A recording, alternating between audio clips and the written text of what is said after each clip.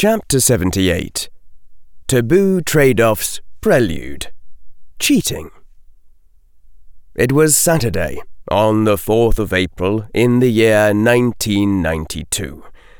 Mr. and Mrs. Davis looked rather nervous as they sat in a certain special section of the Hogwarts Quidditch stands, though today the cushioned benches did not look upon flying broomsticks, but rather viewed a gigantic square of something like parchment. A great white blankness, soon to flicker with windows into grass and soldiers. For now it showed only the reflected dull grey colour of the surrounding overcast skies, looking rather stormy, though the weather wizards had promised that the rain wouldn't break before nightfall. Ordinarily, it was the ancient tradition of Hogwarts that mere parents were to stay out, for much the same reason that impatient children are told to get out of the kitchen and not meddle in the cook's affairs. The only reason for a parent-teacher conference was if a teacher felt that a parent wasn't shaping up properly. It took an exceptional circumstance to make the Hogwarts administration feel that it had to justify itself to you. On any given occasion, generally speaking, the Hogwarts administration was backed up by 800 years of distinguished history, and you were not. Thus, it had been with some trepidation that Mr. and Mrs. Davis had insisted on an audience with Deputy Headmistress McGonagall. It was hard to muster a proper sense of indignation when you were confronting the same dignified witch who, 12 years and 4 months earlier, had given both of you 2 weeks' detention after catching you in the act of conceiving Tracy. On the other hand, Mr. and Mrs. Davis's courage had been helped by angrily waving about a copy of The Quibbler, whose headline showed in bright bold text for all the world to see, "Pacts with Potter, Bones, Davis, Granger, in love rectangle of fear." And so, Mr. and Mrs. Davis had argued their way into the faculty box of the Hogwarts Quidditch stands, where they were now ensconced with an excellent view of Professor Quirrell's enchanted screens, so that the two of them could see for themselves just what the fiddly snarks has been going on in this school, if you'll pardon the expression, Deputy Headmistress McGonagall. Seated to the left of Mr. Davis was another concerned parent, a white-haired man in elegant black robes of unmatchable quality, one Lucius Malfoy, political leader of the strongest faction of the Wizengamot. To the left of Lord Malfoy, a sneeringly aristocratic man with a scarred face who had been introduced to them as Lord Jugson. Then, an elderly but sharp-eyed fellow named Charles Knott, rumoured to be nearly as wealthy as Lord Malfoy, seated on Lord Jugson's left. On the right of Mrs. Davis, one would find the comely lady, and yet handsomer lord of the noble and most ancient house of Greengrass. Young they were, as wizards counted age, garbed in grey silken robes set with tiny dark emeralds embroidered into the shape of grass blades.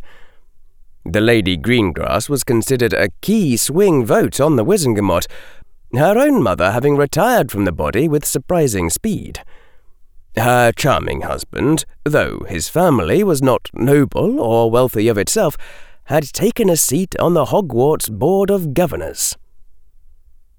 To their right, a square-jawed and incredibly tough-looking old witch, who had shaken hands with Mr. and Mrs. Davis without the slightest hint of condescension. This was Amelia Bones, Director of the Department of Magical Law Enforcement. To Amelia's right was a seniorish woman who had set the fashion scene of magical Britain on its ear by integrating a live vulture into her hat, one Augusta Longbottom. Though she was not addressed as Lady, Madam Longbottom would exercise the full rights of the Longbottom family for so long as their last scion had yet to attain his majority, and she was considered a prominent figure in a minority faction of the Wizengamot. At the side of Madam Longbottom was seated none other than the Chief Warlock Supreme Mugwump, Headmaster Albus Percival Wulfric Brian Dumbledore, legendary defeater of Grindelwald, protector of Britain, rediscoverer of the fabled 12 uses of dragon's blood, the most powerful wizard in the world. And finally, on the far right, one would find the enigmatic defense professor of Hogwarts, Quirinus Quirrell, who was leaning back on the cushioned benches as though resting, seeming entirely and naturally at ease in the rarefied company of a voting quorum of the Hogwarts Board of Governors, which had dropped by on this fine Saturday to learn just what the fiddly snocks had been going on at Hogwarts in general, and with Draco Malfoy, Theodore Nott, Daphne Greengrass, Susan Bones, and Neville Longbottom in particular. The name of Harry Potter had also been much discussed. Oh, and one mustn't forget Tracy Davis, of course. Director Bones's eyebrows had climbed in some interest upon hearing the young couple introduced as her parents. Lord Jugson had given them a brief, incredulous stare before dismissing them with a snort. Lucius Malfoy had greeted them politely, his smile containing a hint of grim amusement, mixed with pity. Mr. and Mrs. Davis, whose last vote on anything of significance had been touching their wands to the name of Minister Fudge, who had all of 300 galleons stored in their Gringotts vault, and who respectively worked at selling cauldrons in a potion shop and enchanting omnoculars, were pressed up tightly against each other, sitting rigidly erect upon their cushioned benches, and desperately wishing they'd worn nicer robes. The sky above was a solid mass of cloud, dispersed into darker and lighter greys, grim with the promise of future storms, though no lightning flickered as yet, nor distant rumbles of thunder echoed, and only a few threatening droplets had fallen. To their designated starting place in a certain forest, the Sunshine Regiment marched, though it was really more like a slow walk. You wouldn't want to tire yourself out before the battle even started, and the breezes of April were annoyingly humid, though cool. Ahead of them, a yellow flame wandered slowly through the air, guiding them according to their pace. Susan Bones kept throwing worried glances toward the Sunshine General as they marched through the greyly illuminated forest. Professor Snape's going after Hermione seemed to have really shaken her. Hermione had even missed her Sunshine Regiment official planning meeting, which seemed understandable enough. But when Susan had offered her sympathy afterward, Hermione had stammered that she'd lost track of time, which wasn't at all a usual thing for her to say, and the girl had looked exhausted and frightened, like she'd just spent 3 days locked in a bathroom stall with a Dementor. Even now, when all the Sunshine General's focus should have been on the coming battle, the Ravenclaw girl's gaze was constantly darting in all directions, as though she expected dark wizards to jump out of the bushes and sacrifice her. "The ban on Muggle artifacts cuts down our options a lot," Anthony Goldstein was saying in the dour tones the boy used to denote deliberate pessimism. "I had the idea of trying to transfigure nets to throw on people, but no good," said Ernie Macmillan. The Hufflepuff boy shook his head, looking even more serious than Anthony. "I mean, it's just like throwing a hex. They're dodge." Anthony nodded. "That's what I figured too. Do you have any ideas, Seamus?" The former chaotic lieutenant still looked a bit nervous and out of place, marching along with his new comrades in the Sunshine Regiment. "Sorry," said the newly minted Captain Finnegan. "I'm more the strategic master type." "I'm the strategic master type," said Ron Weasley, sounding put off. "There are 3 armies," the Sunshine General said acerbically, "which means we fight 2 armies at once, which means we need more than 1 strategist, which means shut up, Ron!" Ron gave their general a surprised and worried look. "Hey," the Gryffindor boy said in a calming tone, "you shouldn't let Snape get to you so much." "What do you think we ought to do, General?" Susan said very loudly and quickly. "I mean, we don't really have a plan at this point."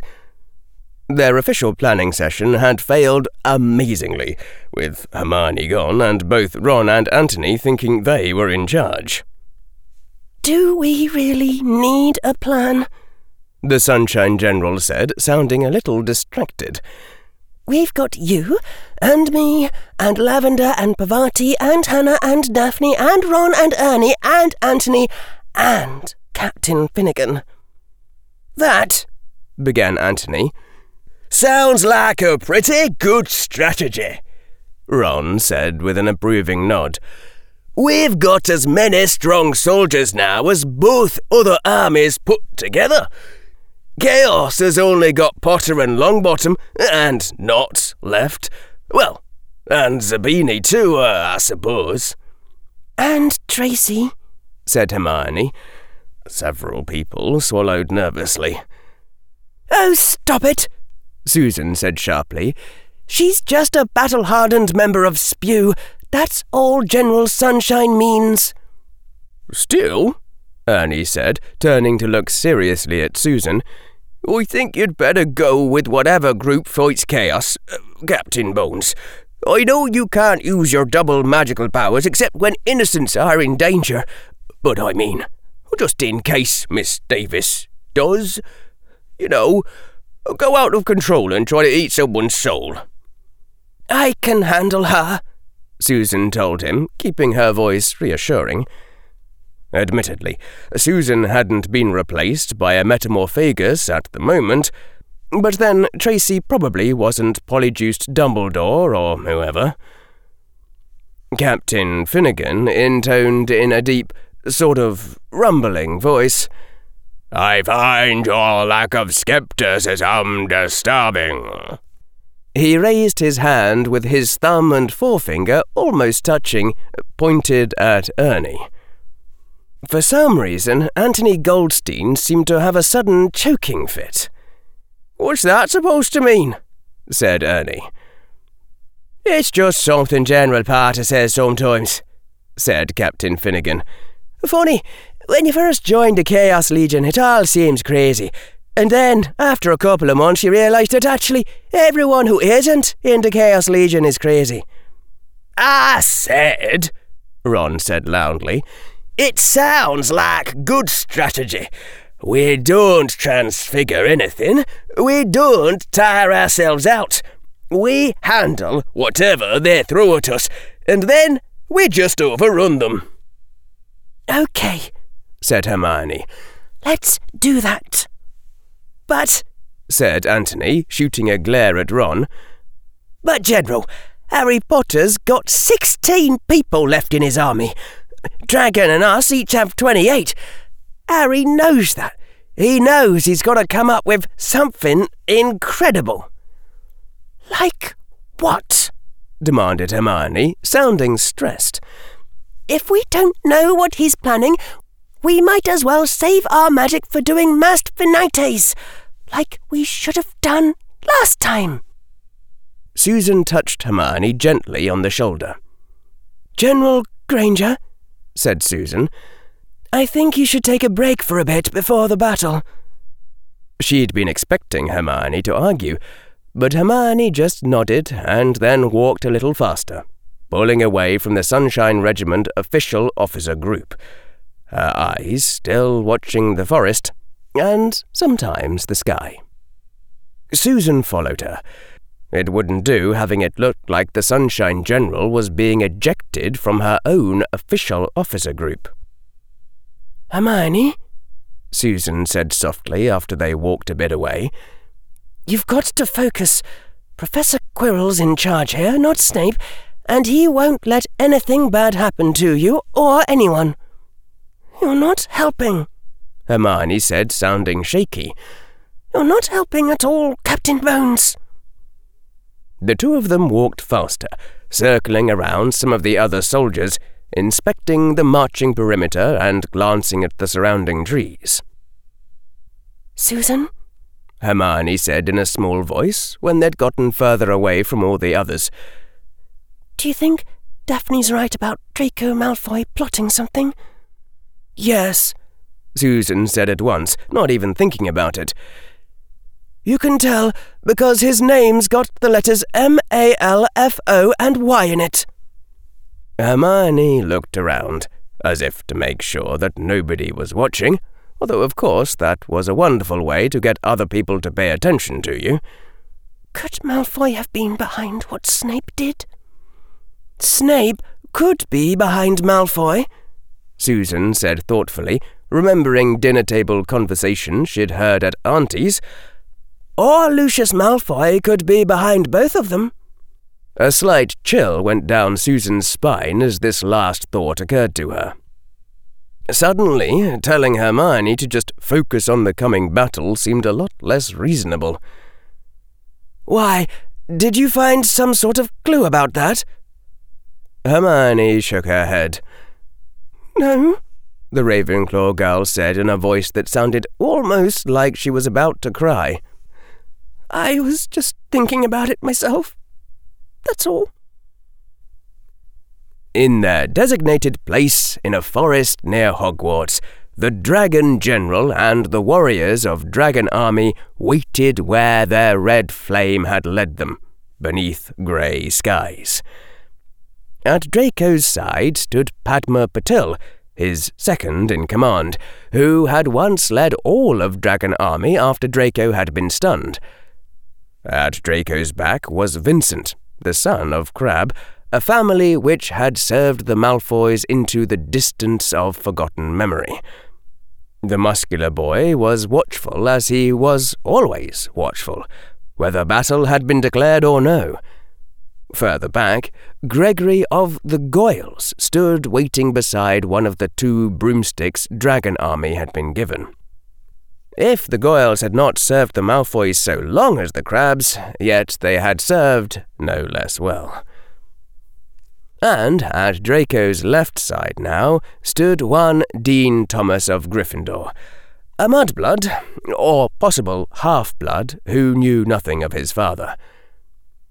Sending Dean Thomas to Dragon Army had been a quite deliberate move on Harry's part, Draco was certain. 3 other former Chaotix had also been transferred to Dragon Army, and all were watching Draco hawk-like to see if he offered the former lieutenant the slightest insult. Some might have called it sabotage, but Draco knew better. Harry had also sent Lieutenant Finnegan to the Sunshine Regiment, even though Professor Quirrell's mandate had only required that Harry give up 1 lieutenant. That, too, had been a deliberate move, making crystal clear to everyone that Harry wasn't dumping his least favourite soldiers. In one sense, it might have been easier for Draco to win the true loyalties of his new soldiers if they'd thought Harry hadn't wanted them. In another sense, well, it wasn't easy to put into words. Harry had given him good soldiers with their pride intact, but it was more than that. Harry had showed kindliness toward his soldiers, but it was more than that. It wasn't just Harry playing fair. It was something that you couldn't help but contrast with the way the game was played in Slytherin House.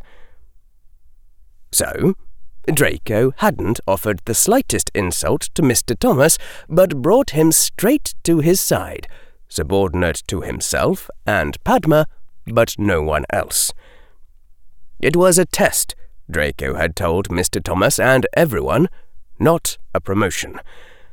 Mr. Thomas would have to show himself worthy of rank within Dragon Army, but he would be given a chance, and the chance would be fair. Mr. Thomas had looked surprised at the ceremony of it. The Chaos Legion, from what Draco had heard, didn't stand on formality, but the Gryffindor boy had stood a little straighter and nodded. And then, after Mr. Thomas had done well enough in one of Dragon Army's training sessions, he had been brought into the strategy session in Dragon Army's huge military office. And a few minutes into the session, Padma had happened to ask, as though it was a perfectly normal question, whether Mr. Thomas had any ideas about how to defeat the Chaos Legion. The Gryffindor boy had said cheerfully that Harry had predicted that General Malfoy would get one of his soldiers to ask him that, and that Harry had given him the message that General Malfoy should ask himself where his relative advantage lay. What Draco Malfoy could do, or what Dragon Army could do, that Chaos Legion couldn't match, and then try to exploit it for all it's worth. Dean Thomas couldn't think of what that advantage might be, but if he did come up with any ideas for beating Chaos, he'd share them. Harry had ordered him to, after all. Sigh, Draco had thought, since he couldn't actually sigh out loud. But it was good advice, and Draco had followed it, sitting at his bedroom desk with quill and parchment, listing out everything that might be a relative advantage. And, almost to Draco's own surprise, he had an idea. A real one. In fact, he'd had two. The hollow bell sounded through the forest, somehow sounding more ominous than ever before. On the instant, the two pilots cried, "Up!" and leapt onto their broomsticks, heading into the grey sky. Mr. and Mrs. Davis had now slumped slightly against each other, more from sheer muscle exhaustion than from any decrease of tension. Before them, the vast blank white parchment flickered with three great windows, as though holes had been cut through into the forest, showing three armies on the march. Lesser windows showed the 6 riders upon their broomsticks, and the corner of the parchment showed a view of the entire forest, with glowing dots to indicate armies and scouts. The window into Sunshine showed General Granger and her captains marching in the centre of the Sunshine Regiment, protected by Contago screens along with a number of other young witches. The Sunshine Regiment, the defence professor had remarked, knew well that it had now acquired a strong advantage in experienced soldiers, and it meant to protect those soldiers from a surprise attack. Aside from that, the Sunshine soldiers were moving forward at a steady march, conserving their strength. The soldiers in General Malfoy's army, at least those with higher transfiguration scores, were picking up leaves and transfiguring them into... well, if you looked at Padma Patil, who was almost done with hers, it looked like her leaf was becoming a left-handed glove bearing a dangling strap. The window had zoomed in to show this. Lord Jugson was watching the screen with a flat expression. His voice, when he spoke, seemed to ooze and drip with disdain. "What is your son doing, Lucius?" The foreign-born witch who stood at Draco Malfoy's side had finished transfiguring her glove, and was now bringing it before the Dragon General like a sacrifice. "I do not know," said Lucius Malfoy, his tone calm, though no less aristocratic. but I must trust that he has good reason for doing it." All Dragon Army stopped for a moment as Padma slid the glove over her left hand, strapped it in place, and presented it before Draco Malfoy, who also stopped in place, took several deep breaths, raised his wand, executed a precise set of 8 movements, and bellowed, "Colloportus!" The dragon warrior raised her gloved hand, flexed it, and gave a small bow to Draco Malfoy, who returned it more shallowly, though the dragon general was staggering slightly. Padma then returned to her place at Draco's side, and the dragons began marching once more. "Well," remarked Augusta Longbottom, "I don't suppose someone would care to explain?" Amelia Bones was frowning slightly as she gazed at the screen. "For some reason or other," said the amused voice of Professor Quirrell, "it seems that the scion of Malfoy is able to cast surprisingly strong magic for a first-year student, due to the purity of his blood, of course. Certainly, the good Lord Malfoy would not have openly flouted the underage magic laws by arranging for his son to receive a wand before his acceptance into Hogwarts." "I suggest you be careful in your implications, Quirrell," Lucius Malfoy said coldly. "Oh, I am," Professor Quirrell said. "A colloportus cannot be dispelled by finite incantatem. It requires an alohomora of equal strength. Until then, a glove so charmed will resist lesser material forces, deflect the sleep hex and the stunning hex. And as neither Mr. Potter nor Miss Granger can cast a counterspell powerful enough, that charm is invincible upon this battlefield. It is not the original intent of the charm, nor the intent of whoever taught Mr. Malfoy an emergency spell for evading his enemies, but it would seem that Mr. Malfoy has been learning creativity." Lucius Malfoy had straightened as the defense professor spoke. He now sat erect upon his cushioned bench, his head held perceptibly higher than before, and when he spoke it was with quiet pride. "He will be the greatest Lord Malfoy that has yet lived." "Faint praise," Augusta Longbottom said under her breath. Amelia Bones chuckled, as did Mr. Davis, for a tiny, fatal fraction of a second before he stopped with a strangled gargle. "I quite agree," said Professor Quirrell, though it wasn't clear to whom he spoke. "Unfortunately for Mr. Malfoy, he is still new to the art of creativity, and so he has committed a classic error of Ravenclaw." "And what might that be?" said Lucius Malfoy, his voice now turned chill once more. Professor Quirrell had leaned back in his seat, the pale blue eyes briefly unfocusing as one of the windows shifted its viewpoint within the greater screen, zooming in to show the sweat now on Draco Malfoy's forehead. "It is such a beautiful idea that Mr. Malfoy has quite overlooked its pragmatic difficulties." "Would someone care to explain that?" said Lady Greengrass. "Not all of us present are experts at such affairs." Amelia Bones spoke, the old witch's voice somewhat dry. "It will tempt them to try to catch hexes that they would be wiser to simply dodge, the more so if they have had little practice catching them, and the casting of so many charms will tire their strongest warrior." Professor Quirrell gave the DMLE director a half nod of acknowledgement.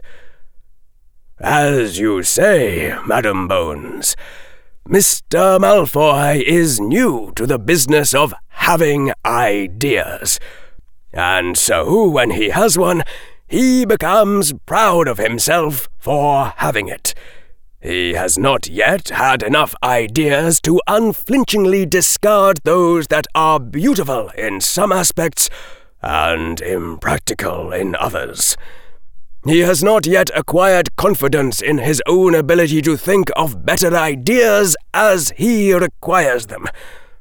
What we are seeing here is not Mr. Malfoy's best idea, I fear, but rather his only idea.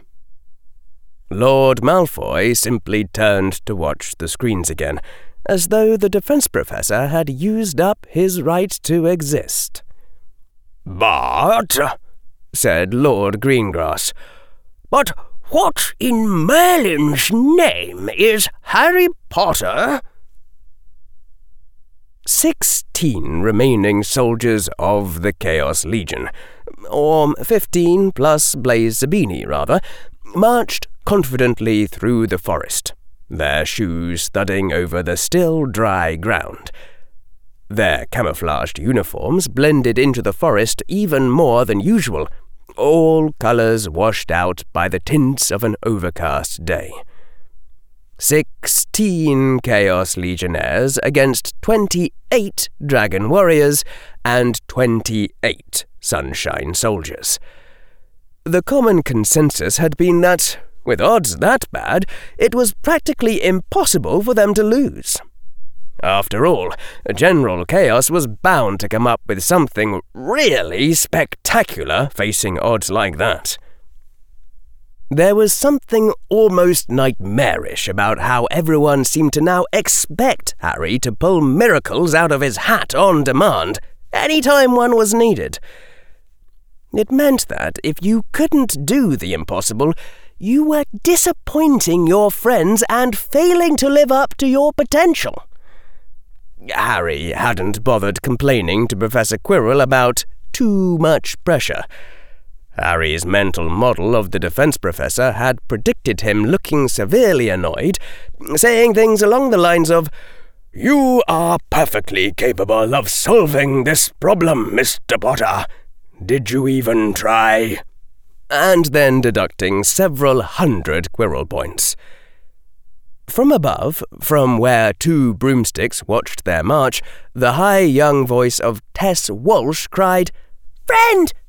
And after another moment, "Gingersnap!" A handful of seconds later, the soldier who'd codenamed herself Gingersnap returned bearing a double handful of acorns, sweating slightly in the cold but humid air from the jog that had taken her to the oak tree Neville had spotted. Gingersnap approached to where Shannon was holding a uniform skirt, with the neck tied off, in lieu of anyone having to transfigure a bag. When Gingersnap brought her hands forward to try and dump her acorns into the holding shirt, chaotic Shannon, giggling, jerked the shirt to the right, then to the left again as Gingersnap made another effort to dump the acorns until a sharp "Miss Friedman!" from Lieutenant Knott caused Shannon to sigh and hold the shirt still. Gingersnap dumped her acorns into those accumulated, and then headed out for more. Somewhere in the background, Ellie Knight was singing her very own version of the Chaos Legion's marching song, and around half the other soldiers were trying to step along with it despite not knowing the tune in advance.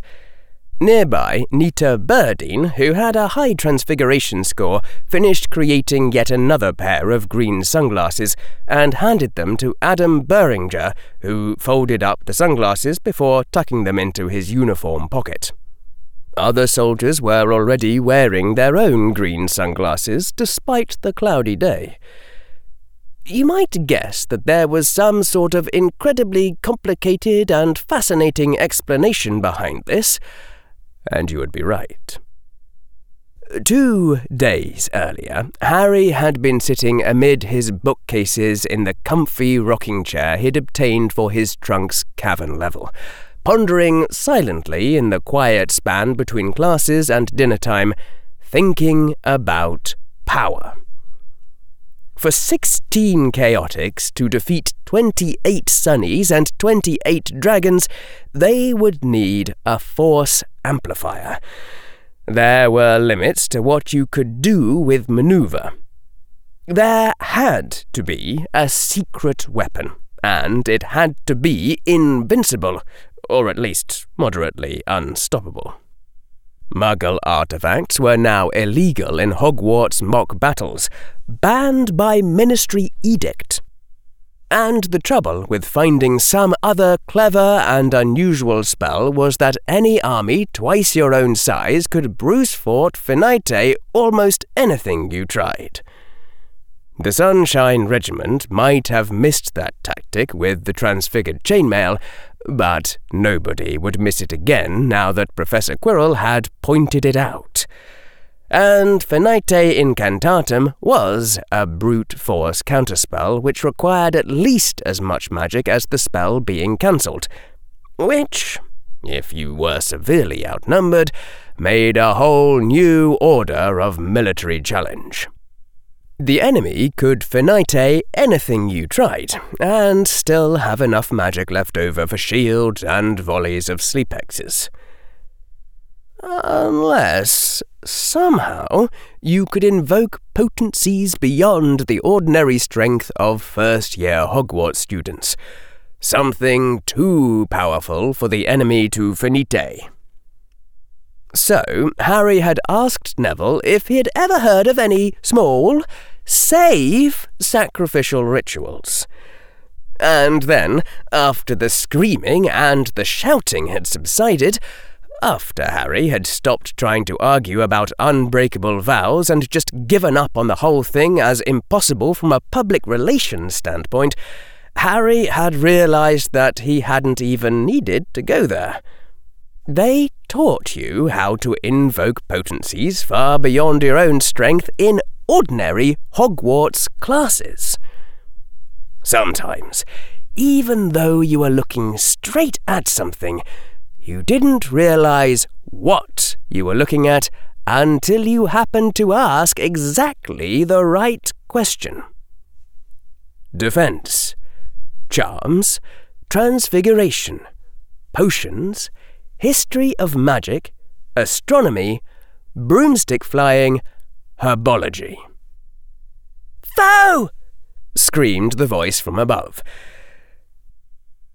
It was a good thing that Neville Longbottom hadn't the tiniest idea that his grandmother was watching, or he would have been more self-conscious about screaming scary battle cries at the top of his lungs while casting Luminos every 3 seconds as he rocketed through a dense forest of trees, hot on the tail of Gregory Goyle. "But," Augusta Longbottom said, her expression showing almost as much astonishment as worry, "but Neville is afraid of heights." "Not all fears last," said Amelia Bones.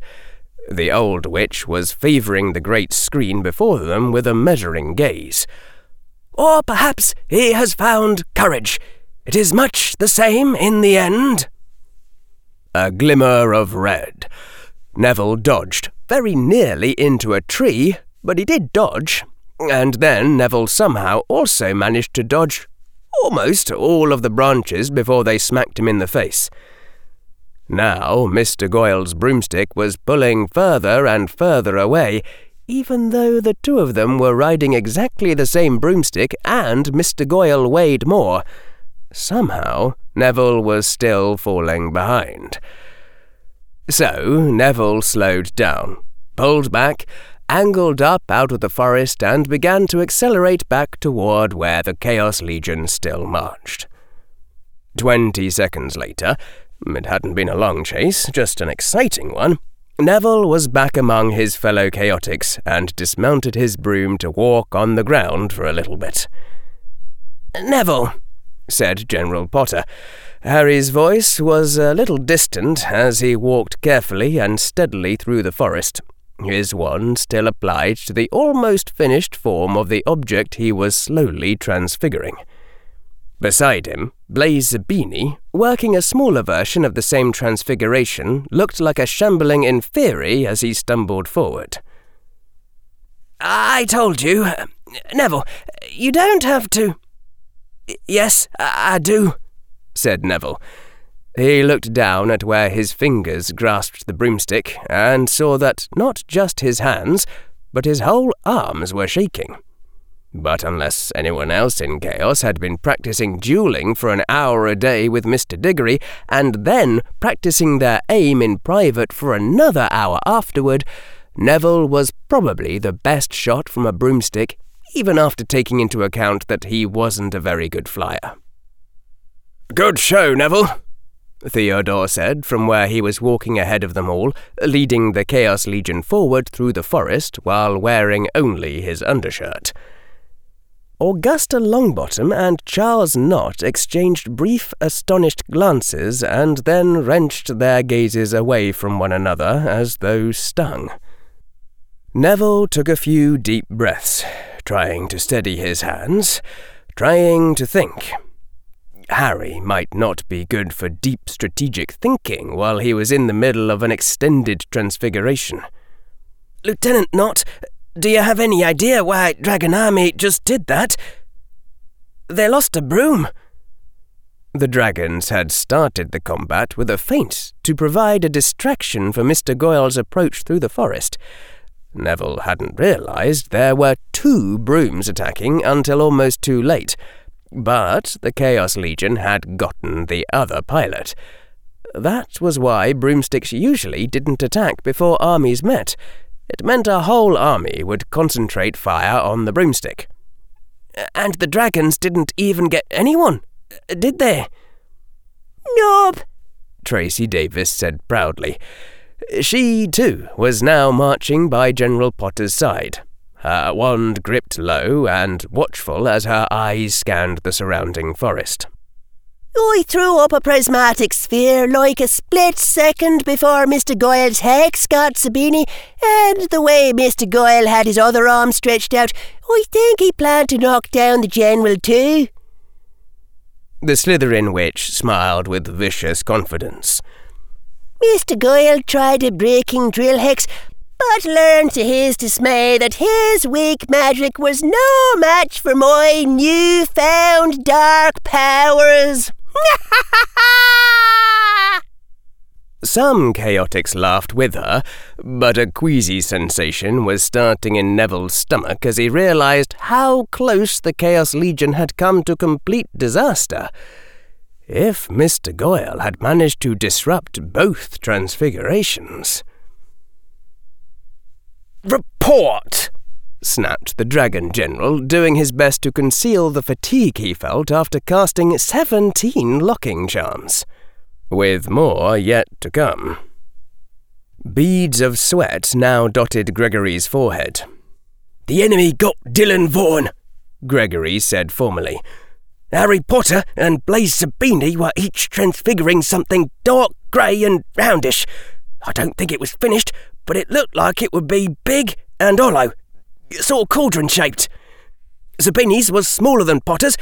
I couldn't get either of them to disrupt their transfigurations. Tracy Davis blocked me. Neville Longbottom's on a broomstick and he's still a terrible flyer, but his aim is really good." Draco listened, frowning, and then he glanced at Padma and Dean Thomas, who both shook their own heads, indicating that they also couldn't think of what might be big and grey and shaped like a cauldron. "Anything else?" said Draco. If that was it, they'd lost a broom for nothing. "The only other weird thing I saw," Gregory said, sounding puzzled, "was that some chaotics were wearing sort of like goggles." Draco thought about this, not noticing that he'd stopped marching, or that all of Dragon Army had automatically stopped with him. "Was there anything special about the goggles?" Draco said. Gregory said. "They were greenish? Maybe." "OK," said Draco. Again, without thinking, he began walking once more, and his dragons followed. "Here's our new strategy. We're only going to send 11 dragons against the Chaos Legion, not 14. That should be enough to beat them, now that we can neutralize their special advantage." It was a gamble, but you had to take gambles sometimes, if you wanted to come in first in a 3-way battle. "You figured out Chaos's plan, General Malfoy?" said Mr. Thomas with considerable surprise. "What are they doing?" said Padma. "I haven't the faintest idea," said Draco with a smirk of the most refined smugness. "We'll just do the obvious thing." Harry, having now finished his cauldron, was carefully scooping acorns into the container while the scouts searched for a nearby source of water that could be used as a liquid base. They'd come across frequent sinkholes and miniature creeks in the forest before, so it ought not to take long. Another scout had brought a straight stick that would serve as a stirrer, so that Harry didn't have to transfigure one. Sometimes, even though you were looking straight at something, you didn't realize what you were looking at until you happened to ask exactly the right question. "How can I invoke magical powers that ought to be beyond the reach of first-year students?" There was a cautionary tale the potions master had told them, with much sneers and laughter to make the stupidity seem low status instead of daring and romantic, about a second-year witch in Beaubaton who stole some extremely restricted and expensive ingredients and tried to brew polyjuice so she could borrow the form of another girl for purposes better left unmentioned. Only she had managed to contaminate the potion with cat hairs, and then instead of seeking a healer immediately, the witch had hidden herself in a bathroom, hoping the effects would just wear off. And when she had finally been found, it had been too late to reverse the transformation completely, condemning her to a life of despair as a sort of cat-girl hybrid. Harry hadn't realized what that meant until the instant of thinking the right question. But what that implied was that a young wizard or witch could do things with potions making that they couldn't even come close to doing with charms. Polyjuice was one of the most potent potions known. But what made Polyjuice an NEWT-level potion, apparently, wasn't the required age before you had enough magical power. It was how difficult the potion was to brew precisely, and what happened to you if you screwed up. Nobody in any army had tried brewing any potions up until then. But Professor Quirrell would let you get away with nearly anything if it was something you could also have done in a real war. "Cheating is technique," the defense professor had once lectured them. "Or rather, cheating is what the losers call technique, and will be worth extra Quirrell points when executed successfully." In principle, there was nothing unrealistic about transfiguring a couple of cauldrons and brewing potions out of whatever came to hand, if you had enough time before the armies met. So, Harry had retrieved his copy of Magical Drafts and Potions and begun looking for a safe but useful potion he could brew in the minutes before the battle started. A potion which would win the battle too fast for counterspells or produce spell effects too strong for first years to finite. Sometimes, even though you were looking straight at something, you didn't realize what you were looking at until you happened to ask exactly the right question. What potion can I brew using only components gathered from an ordinary forest? Every recipe in magical drafts and potions used at least one ingredient from a magical plant or animal, which was unfortunate because all the magical plants and animals were in the Forbidden Forest, not the safer and lesser woods where battles were held. Someone else might have given up at that point. Harry had turned the pages from one recipe to another, skimming faster and faster in dawning realization, confirming what he had already read and was now seeing for the first time. Every single potions recipe seemed to demand at least one magical ingredient. But why should that be true? Charms required no material components at all. You just said the words and waved your wand. Harry had been thinking about potions making as essentially analogous. Instead of your spoken syllables triggering a spell effect for no comprehensible reason, you collected a batch of disgusting ingredients and stirred 4 times clockwise, and that arbitrarily triggered a spell effect. In which case, given that most potions used ordinary components like porcupine quills or stewed slugs, you'd expect to see some potions using only ordinary components.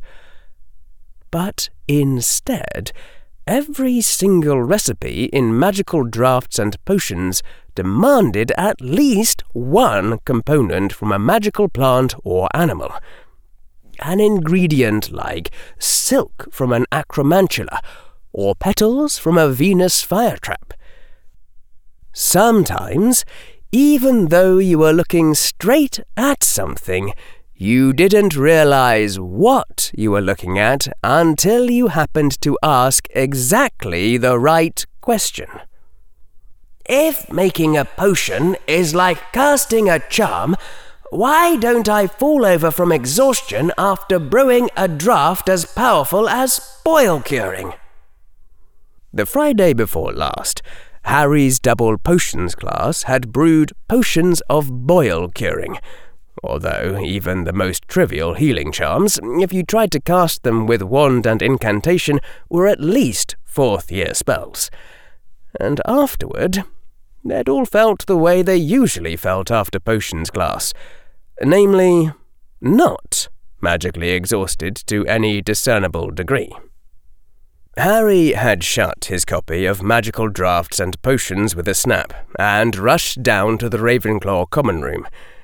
Harry had found a 7th-year Ravenclaw doing his NEWT potions homework, and paid the older boy a sickle to borrow Most Ponte Potions for 5 minutes. Because Harry hadn't wanted to run all the way to the library to find confirmation. After skimming through 5 recipes in the 7th-year book, Harry had read the 6th recipe for a potion of fire breathing, which required ashwinder eggs. And the book warned that the resulting fire could be no hotter than the magical fire which had spawned the ashwinder which had laid the eggs. Harry had shouted, "Eureka!" right in the middle of the Ravenclaw common room, and been severely rebuked by a nearby prefect, who thought Mr. Potter was trying to cast a spell. Nobody in the wizarding world knew or cared about some ancient muggle named Archimedes, nor the physicist's realization that the water displaced from a bathtub would equal the volume of the object entering the bathtub. Conservation laws. There'd been the critical insight in more Muggle discoveries than Harry could easily count. In Muggle technology, you couldn't raise a feather 1 meter off the ground without the power coming from somewhere. If you looked at molten lava spilling from a volcano and asked where the heat came from, a physicist would tell you about radioactive heavy metals in the center of the Earth's molten core. If you asked where the energy to power the radioactivity came from, the physicist would point to an era before the Earth had formed and a primordial supernova in the early days of the galaxy which had baked atomic nuclei heavier than the natural limit, the supernova compressing protons and neutrons into a tight, unstable package that yielded back some of the supernova's energy when it split. A light bulb was fueled by electricity, fueled by a nuclear power plant, fueled by a supernova. You could play the game all the way back to the Big Bang. Magic did not appear to work like this, to put it mildly. Magic's attitude towards laws like conservation of energy was somewhere between a giant extended middle finger and a shrug of total indifference. Aguamenti created water out of nothingness, so far as anyone knew. There was no known lake whose water level went down each time. That was a simple fifth-year spell, not considered impressive by wizards, because creating a mere glass of water didn't seem amazing to them. They didn't have the wacky notion that mass ought to be conserved, or that creating a gram of mass was somehow equivalent to creating 90 trillion joules of energy. There was an upper-year spell Harry had run across whose literal incantation was Arresto Momentum, and when Harry had asked if the momentum went anywhere else, he'd just gotten a puzzled look. Harry had kept an increasingly desperate eye out for some kind of conservation principle in magic, anywhere whatsoever. And the whole time it had been right in front of him in every potions class. Potions making didn't create magic. It preserved magic. That was why every potion needed at least one magical ingredient. And by following instructions like stir 4 times counterclockwise and once clockwise, Harry hypothesized, you were doing something like casting a small spell that reshaped the magic in the ingredients, and unbound the physical form so that ingredients like porcupine quills dissolved smoothly into a drinkable liquid. Harry strongly suspected that a muggle following exactly the same recipe would end up with nothing but a spiny mess. That was what potions making really was. The art of transforming existing magical essences. So, you were a little tired after potions class, but not much, because you weren't empowering the potions yourself. You were just reshaping magic that was already there. And that was why a second-year witch could brew polyjuice, or at least get close.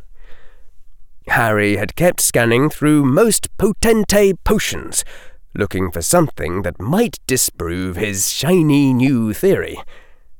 After 5 minutes, he'd flipped the older boy another sickle, over his protests, and kept going. The potion of giant strength required a ream to trample the mashed dugbogs you stirred into the potion. It was odd, Harry had realized after a moment, because crushed dugbogs weren't strong themselves. They were just very, very crushed after the ream got through with them.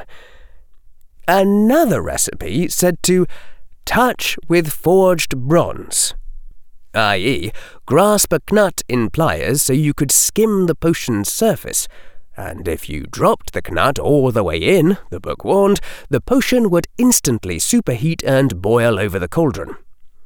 Harry had stared at the recipes and their warnings, forming a second and stranger hypothesis.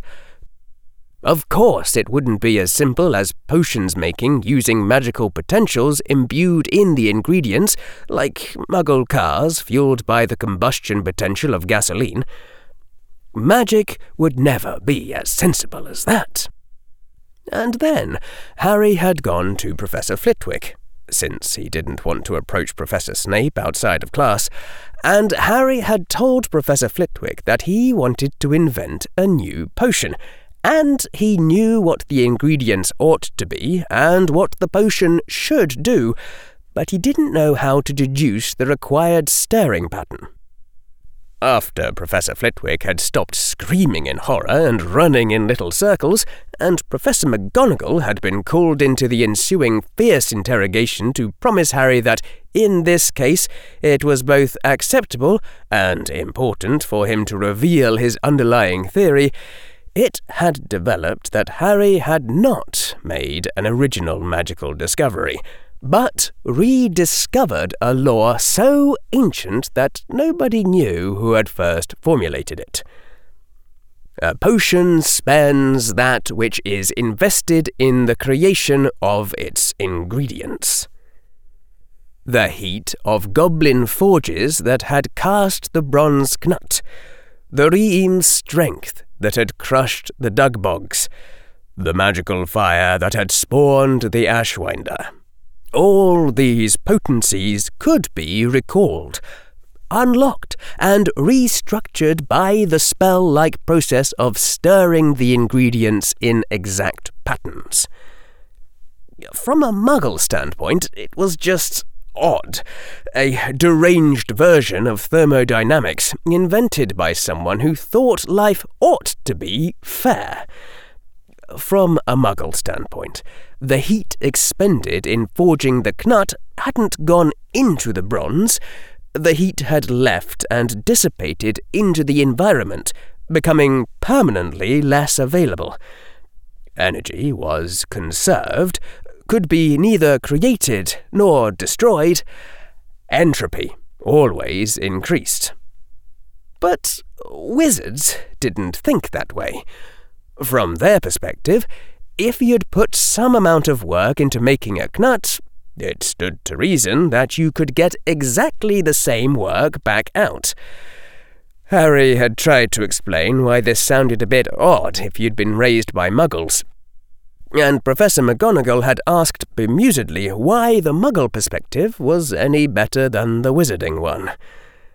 The fundamental principle of potions making had no name and no standard phrasing, since then you might be tempted to write it down, and someone who wasn't wise enough to figure out the principle themselves might read it, and they would start having all sorts of bright ideas for inventing new potions, and then they would be turned into catgirls. It had been made very clear to Harry that he wasn't going to be sharing this particular discovery with Neville or Hermione either after the next army's battle. Harry had tried to say something about Hermione seeming really off lately, and this being just the sort of thing that might cheer her up. Professor McGonagall had said flatly that he wasn't even to think it, and Professor Flitwick had raised his little hands and made a gesture as of snapping a wand in half. Although the two professors had been kind enough to suggest that if Mr. Potter thought he knew what the potion's ingredients should be, he might be able to find an already existing recipe that did the same thing, and Professor Flitwick had mentioned several volumes in the Hogwarts library that might be useful. The vast, parchment-like screen now showed only an aerial view of the forest, from which you could barely make out the camouflaged forms of 3 armies, split up into 2 groups each, converging to fight their 3-way battle. The benches of the Quidditch Stadium were now rapidly filling up with the more easily bored sort of spectator, who only wanted to be there for the final battle and skip out on all the boring points along the way. If there was anything wrong with Professor Quirrell's battles, it was widely agreed it was that his spectacles didn't last nearly as long as Quidditch matches, once they actually started. To this, Professor Quirrell had replied only, Such is realism. And that had been that. Within the huge window, it was all one window now, observing from a great height, the vague collections of tiny camouflaged forms grew closer. Closer, almost touching. The vast white parchment window showed the first touch of battle between sunshine and chaos, a screaming mass of running children with smiley faces upon their breasts, charging forward with Contago shields held high and others shouting, "Somnium!" Until one of their number shrieked, "Prismatis!" in a terrified voice, and the entire charge came to a sudden halt before the sparkling wall of force that had appeared in front of them. Tracy Davis had walked out from behind the trees. "That's right," said Tracy, her voice low and grim as she levelled her wand on the barrier. "You should fear me, for I am Tracy Davis, the Dark Lady. That's Dark Lady spelt D-A-R-K-E, with an E." Amelia Bones, director of the Department of Magical Law Enforcement, was sending an inquiring look at Mr. and Mrs. Davis, both of whom looked like they would have dearly preferred to die on the spot. Behind the prismatic barrier, there was some kind of hushed argument taking place among the Sunshine soldiers, one of whom in particular seemed to be getting scolded by several of the others. Then, a moment later, Tracy flinched. Susan Bones had come to the front of the Sunshine contingent. "Goodness," said Augusta Longbottom. "What do you suppose your grand-niece has been learning at Hogwarts?" "I don't know," Amelia Bones said calmly, "but I shall owl her a chocolate frog and instructions to learn more of it." The prismatic barrier vanished. The Sunshine soldiers resumed their charge forward. Tracy yelled, her voice high with strain, "Inflammary!" And the Sunshine charge came to another sudden halt as a line of fire blazed up between them in the half-dry grass, extending to follow the path of Tracy's wand as she pointed it. An instant later, Susan Bones cried, "Finite incantatem!" And the flames dimmed, brightened, dimmed in the contest of their wills, other soldiers raising their wands to aim at Tracy, and that was when Neville Longbottom plunged shrieking out of the sky. One of the dragon warriors, Raymond Arnold, made a hand sign pointing forward and oblique left, and there was a sudden hushed hiss of whispers among the dragon army contingent as they all quietly reoriented themselves in the direction of the enemy. The Sunnies knew they were there, of course, both armies knew, but somehow, in this moment, they had all become instinctively quiet. The dragons crept forward further, and then further, the dull camouflaged forms of the Sunnies beginning to appear among the distant trees, and still nobody spoke. Nobody bellowed the call to charge. Draco was now at the forefront of his soldiers, Vincent behind him, and Padma only a shade further back. If the three of them could take the shock of Sunshine's best, the rest of Dragon Army might stand a chance. Then Draco saw one Sunny staring at him from the distance, in the vanguard of her own army, staring at him with a look of fury. Across the forest battleground, their eyes met. Draco had only a fraction of a second to wonder, in the back of his mind, what Hermione Granger was so angry about, before the shout went up from both their armies, and they were all running forward to the charge. The other chaotics had appeared now from among the trees. Some had dropped out of trees, and the battle was in full force now, everyone firing in every direction at anything that looked like an enemy, plus a number of Sunnies crying, "Luminous!" at Neville Longbottom as the Chaos Hufflepuff twisted and rocketed up through the air on courses that could only be described as, indeed, chaotic. And it happened, the way it happened only one time out of 20 in mock aerial combat, that Neville Longbottom's broomstick glowed bright red beneath his clenched hands. It should have meant that Longbottom was out of the game. Then, in the Hogwarts stands, among the watching crowds of students, a scream went up. Combat realism. It was Professor Quirrell's one master rule. You could get away with anything if it was realistic. And in real life, a soldier didn't just vanish when their broomstick got hit by a curse. Neville was falling toward the ground and screaming, "A chaotic landing!" And the chaotics were wrenching their attention away from fights to cast the hover charm and run at the same time so they wouldn't be sitting ducks, almost everyone else stopping to gape. And Neville Longbottom slammed into the leaf-laden forest ground, landing on one knee, one foot, and both hands as though he were kneeling down to be knighted. Everything stopped. Even Tracy and Susan paused in their duel. In the stadium, all crowd noises vanished. There was a universal silence composed of astonishment, concern, and sheer, dumbstruck, gaping awe as everyone waited to see what would happen next. And then Neville Longbottom slowly rose to his feet and levelled his wand at the Sunshine Soldiers.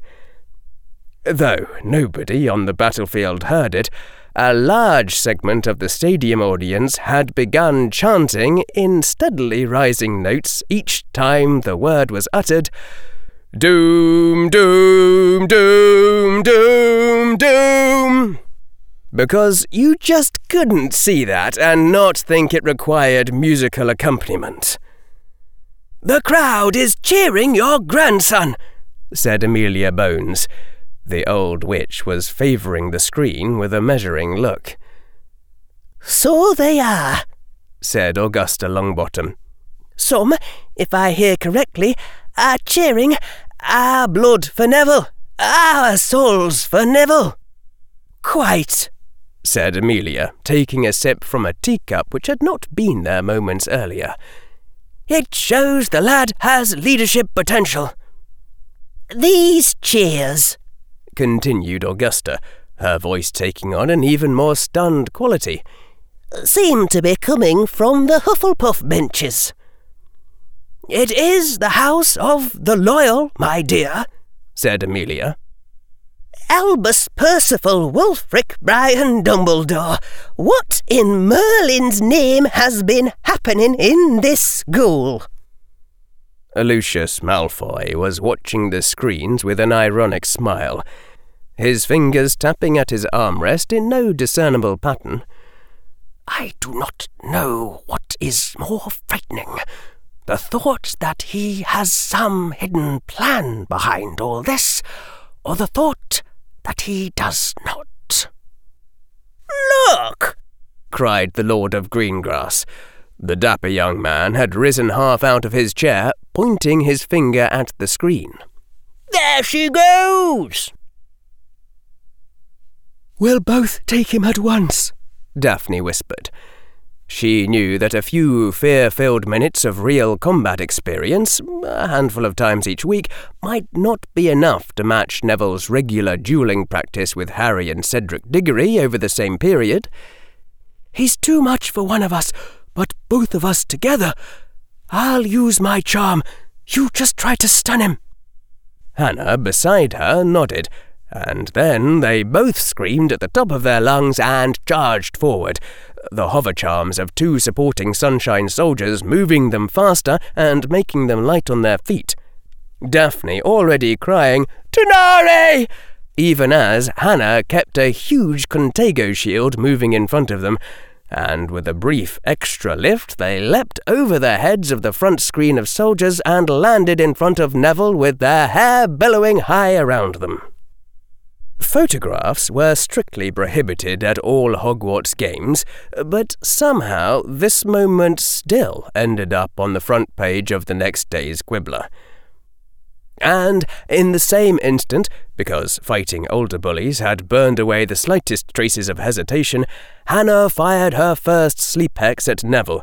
She'd started the incantation while she was still in the air, even as Daphne, concentrating more on speed than on force, slashed down with her ancient blade at where she thought Neville's thighs would be after he dodged. But Neville leapt up, not sideways. Leapt up higher than he should have been able to go so that her glowing sword cut only the air beneath his feet. Somehow Daphne realized what it meant that Neville still had other chaotix hovering him, in time for her to raise her blade up over her head. But Neville fell too fast, and when his blade smashed into hers it was like being hit by a bludger. It knocked Daphne off her feet and sent her sprawling backward onto the grass, hitting the ground hard on her back. It might have been all over for her then, if Neville hadn't landed too hard himself and gone to his knees with a pained gasp. And then, before Neville could bring his glowing blade back down, Hannah shouted, "Somnium!" and Neville lurched frantically backward, though of course no spell had actually come from Hannah's wand.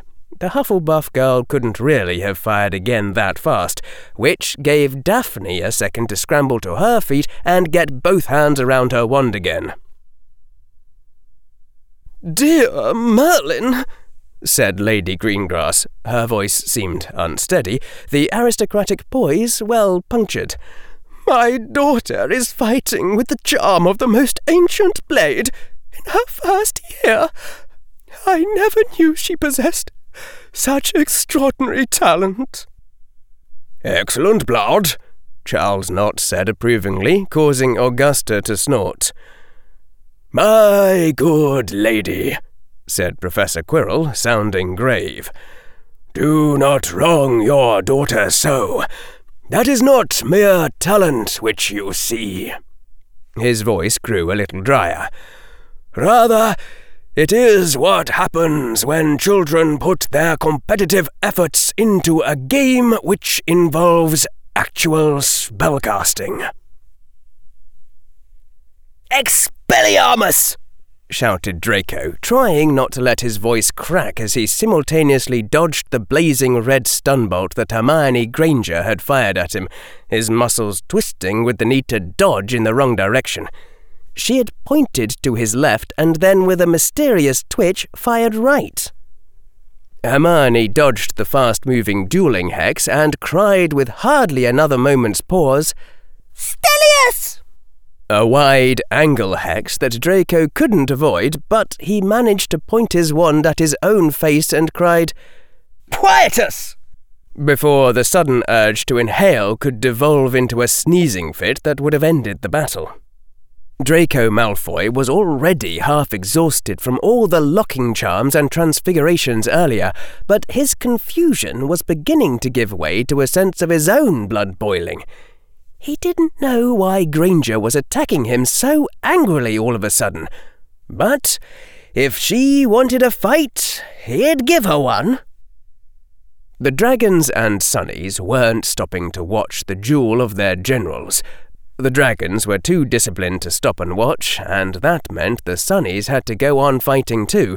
But the gaping audience in the Hogwarts Quidditch stands were being distracted even from Neville and Daphne's spectacle, shifting their eyes to the duel of two generals as Malfoy and Granger fired hex after hex and jinx after jinx at each other, casting more rapidly than any other student in their year could have managed. the Dragon General's trained dueling dance matched by the Sunshine General's frantic energy, the combat between them beginning to resemble an adult duel as the two most magically powerful first years resorted to spells more exotic than usual sleep hacks. Although Draco was beginning to realize, when he and Harry and Professor Quirrell had dismissed Miss Granger as having as much intent to kill as a bowl of wet grapes, they'd never seen her angry. Daphne lashed out with her ancient blade, again not trying to hit hard, but just moving the blade as fast as possible. At the same time, Hannah cried, "Somnium!" and Neville leapt back again, but it had been another bluff, and Hannah was moving in to fire a real spell almost point blank. And Neville Longbottom did exactly what, he would explain afterward, Cedric Diggory had trained him to do if he was fighting Bellatrix Black, which was to spin around and kick Hannah really hard in the pit of her stomach. The Hufflepuff girl made a sad little sound, a gasping cry of pain, as she was knocked off her feet by the hard shoe sinking into her abdomen with the force of Neville's whole body behind it. For an instant, the battlefield stood still, everything halting except Hannah's falling form. Then Neville's face turned to absolute dismay, and he lowered his wand, the chaotic lieutenant starting instinctively toward his housemate as he reached for her with his other hand, even as Hannah turned her fall into a roll and came out with her wand raised and shot him. A fractional second later, Daphne, who hadn't hesitated either, sank her most ancient blade squarely into Neville's back, causing the chaotic lieutenant's muscles to jerk convulsively with the stunning magic discharged into him even as Hannah's sleep hex took effect. And then the last scion of Longbottom was sprawled still on the ground with a look of total surprise frozen to his face. "Today, Mr. Longbottom has learned a valuable lesson about his feelings of pity and remorse," said Professor Quirrell. "And chivalry," said Amelia, sipping her tea again. "Are you all right?" whispered Daphne as she stood protectively over where Hannah lay on the ground, clutching her stomach. The girl didn't give anything back in reply, except more retching sounds that sounded like Hannah was trying not to throw up while trying not to cry. Somehow, even though it might not have been good tactics, it would have been better if Hannah had been hexed outright than for other soldiers to be tied up protecting her. A number of Sunnies seemed to be standing in front of Hannah with their wands clutched tightly, staring angrily at the Chaotix. Someone had thrown up a prismatic barrier between the two groups. Daphne couldn't see who. And for some reason, the Chaotix didn't seem to be pressing the attack. Even Tracy had completely dropped the grim look on her face and was shifting her weight nervously from one foot to the other, as though she was having trouble remembering which side she was on. "Hold!" shouted a voice. "Hold the battle!" There wasn't much battle going on anyway, but it held. General Potter, looking every inch the boy who lived, strode out from the trees with something large and camouflage cloth-covered held under one arm. "Is Miss Abbott breathing all right?" General Potter yelled. Daphne didn't look back. She didn't trust that this wasn't a trap.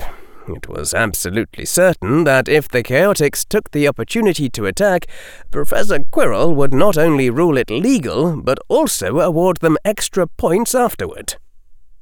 But Daphne could hear the answer well enough with her ears. It wasn't like Hannah was trying to breathe quietly, and so she said, "Sort of." "She should just get out of here and to someone who can use healing charms," Harry said, "just in case that broke something." From behind Daphne, a small, gasping voice said, "I can still fight." "Miss Abbott, don't!" Harry said, just as there was the sound from behind Daphne of someone collapsing back to the grass after trying and failing to get to her feet. Everyone winced, but Daphne didn't turn her back on Harry. "Why haven't the teachers stopped the battle?" said Susan, her voice angry. "I expect it's because Miss Abbott is in no danger of permanent damage, and Professor Quirrell thinks we're learning valuable lessons," Harry said in a hard voice. "Look, Miss Abbott, if you go, Tracy will also retire from the battle. You already outnumber us, so that's a very good deal for your side. Please take it." "Hannah, just go," said Daphne. "I mean, just say you're out." When Daphne glanced back, she saw that Hannah was shaking her head, still curled up in a ball on the grass. "Oh, screw this," said Harry. "Chaotix, the faster we stun them, the faster she's out of here. We're going to do this very quickly, even if we take casualties. End truce, shoot a fish!"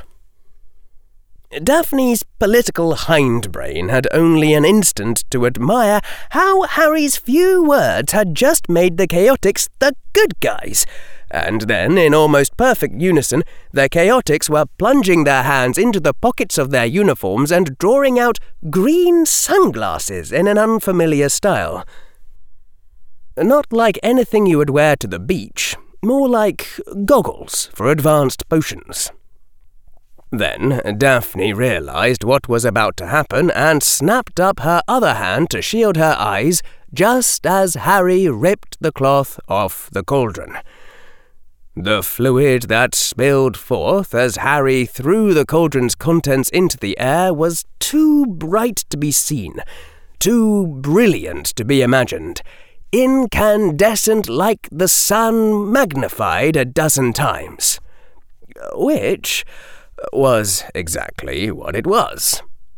The sunlight which had been invested to create the acorns, the bright energy that had fueled a tree rising up from the bare dirt.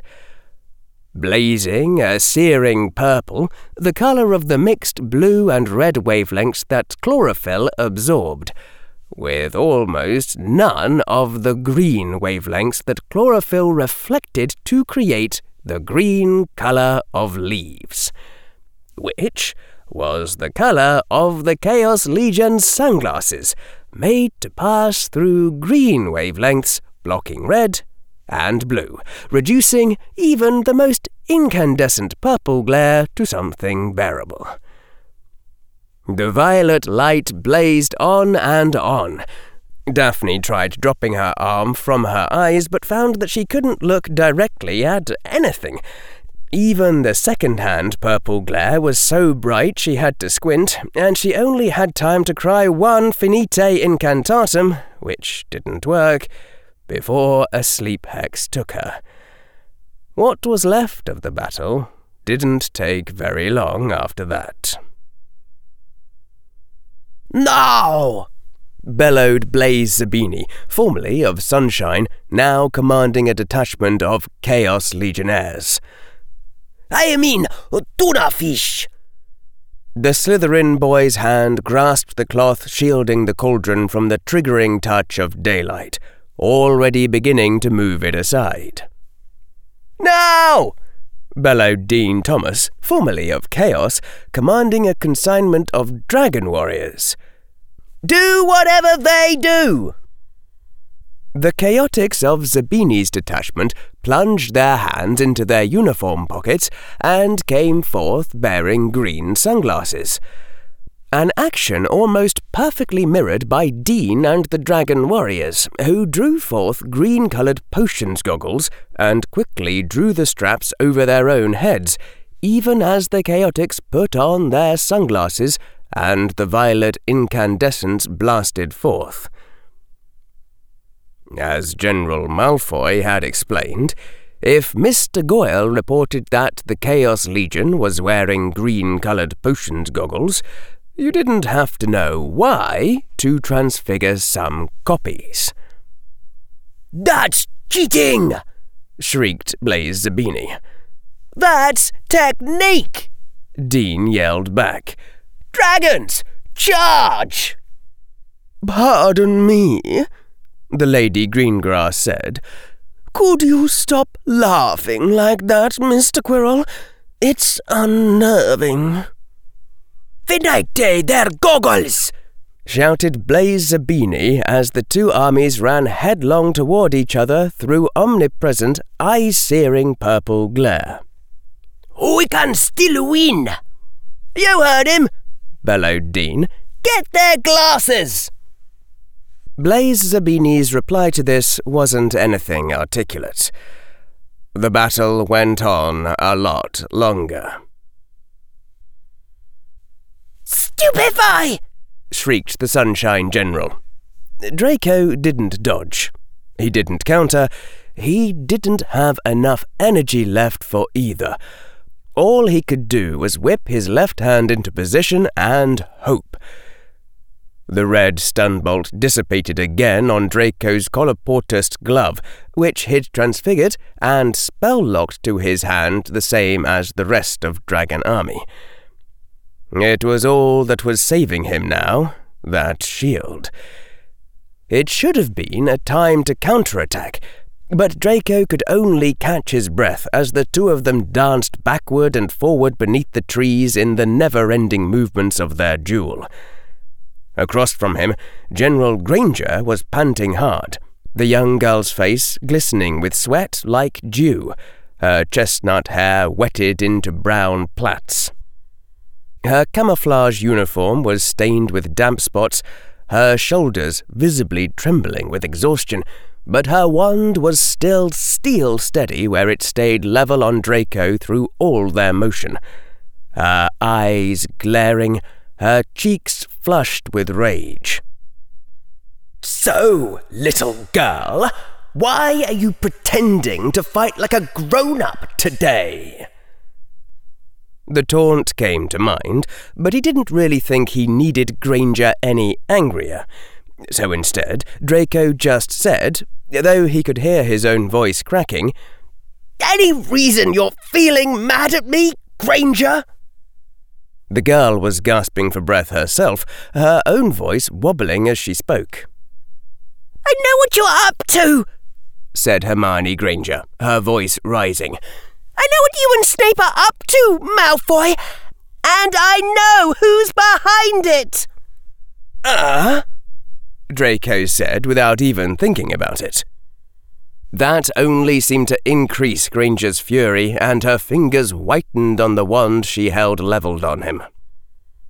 And then Draco got it, and it boiled his own blood in his veins. Even she thought he was secretly plotting against her. "You too?" Draco yelled. "I helped you, you buck-toothed bint! You... Stuttering past all the dark curses that came to mind until he found something he could actually cast at her. "Then Suagio!" But Granger flashed and whirled around the tooth-lengthening hex, and then her own wand came around and levelled at almost point-blank range, even as Draco brought up his left hand like a shield, placing the magic-locked glove between himself and whatever she was about to fire. And the Sunshine General's own voice rose to a shriek audible across the whole battleground. "Hello, Hamora!"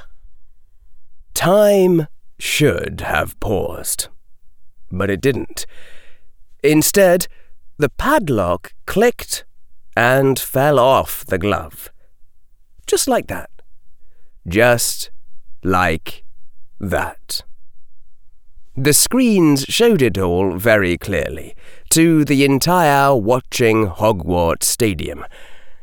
And the bone-dead, silent hush that fell over every bench in every bleacher said that everyone understood quite clearly what it meant.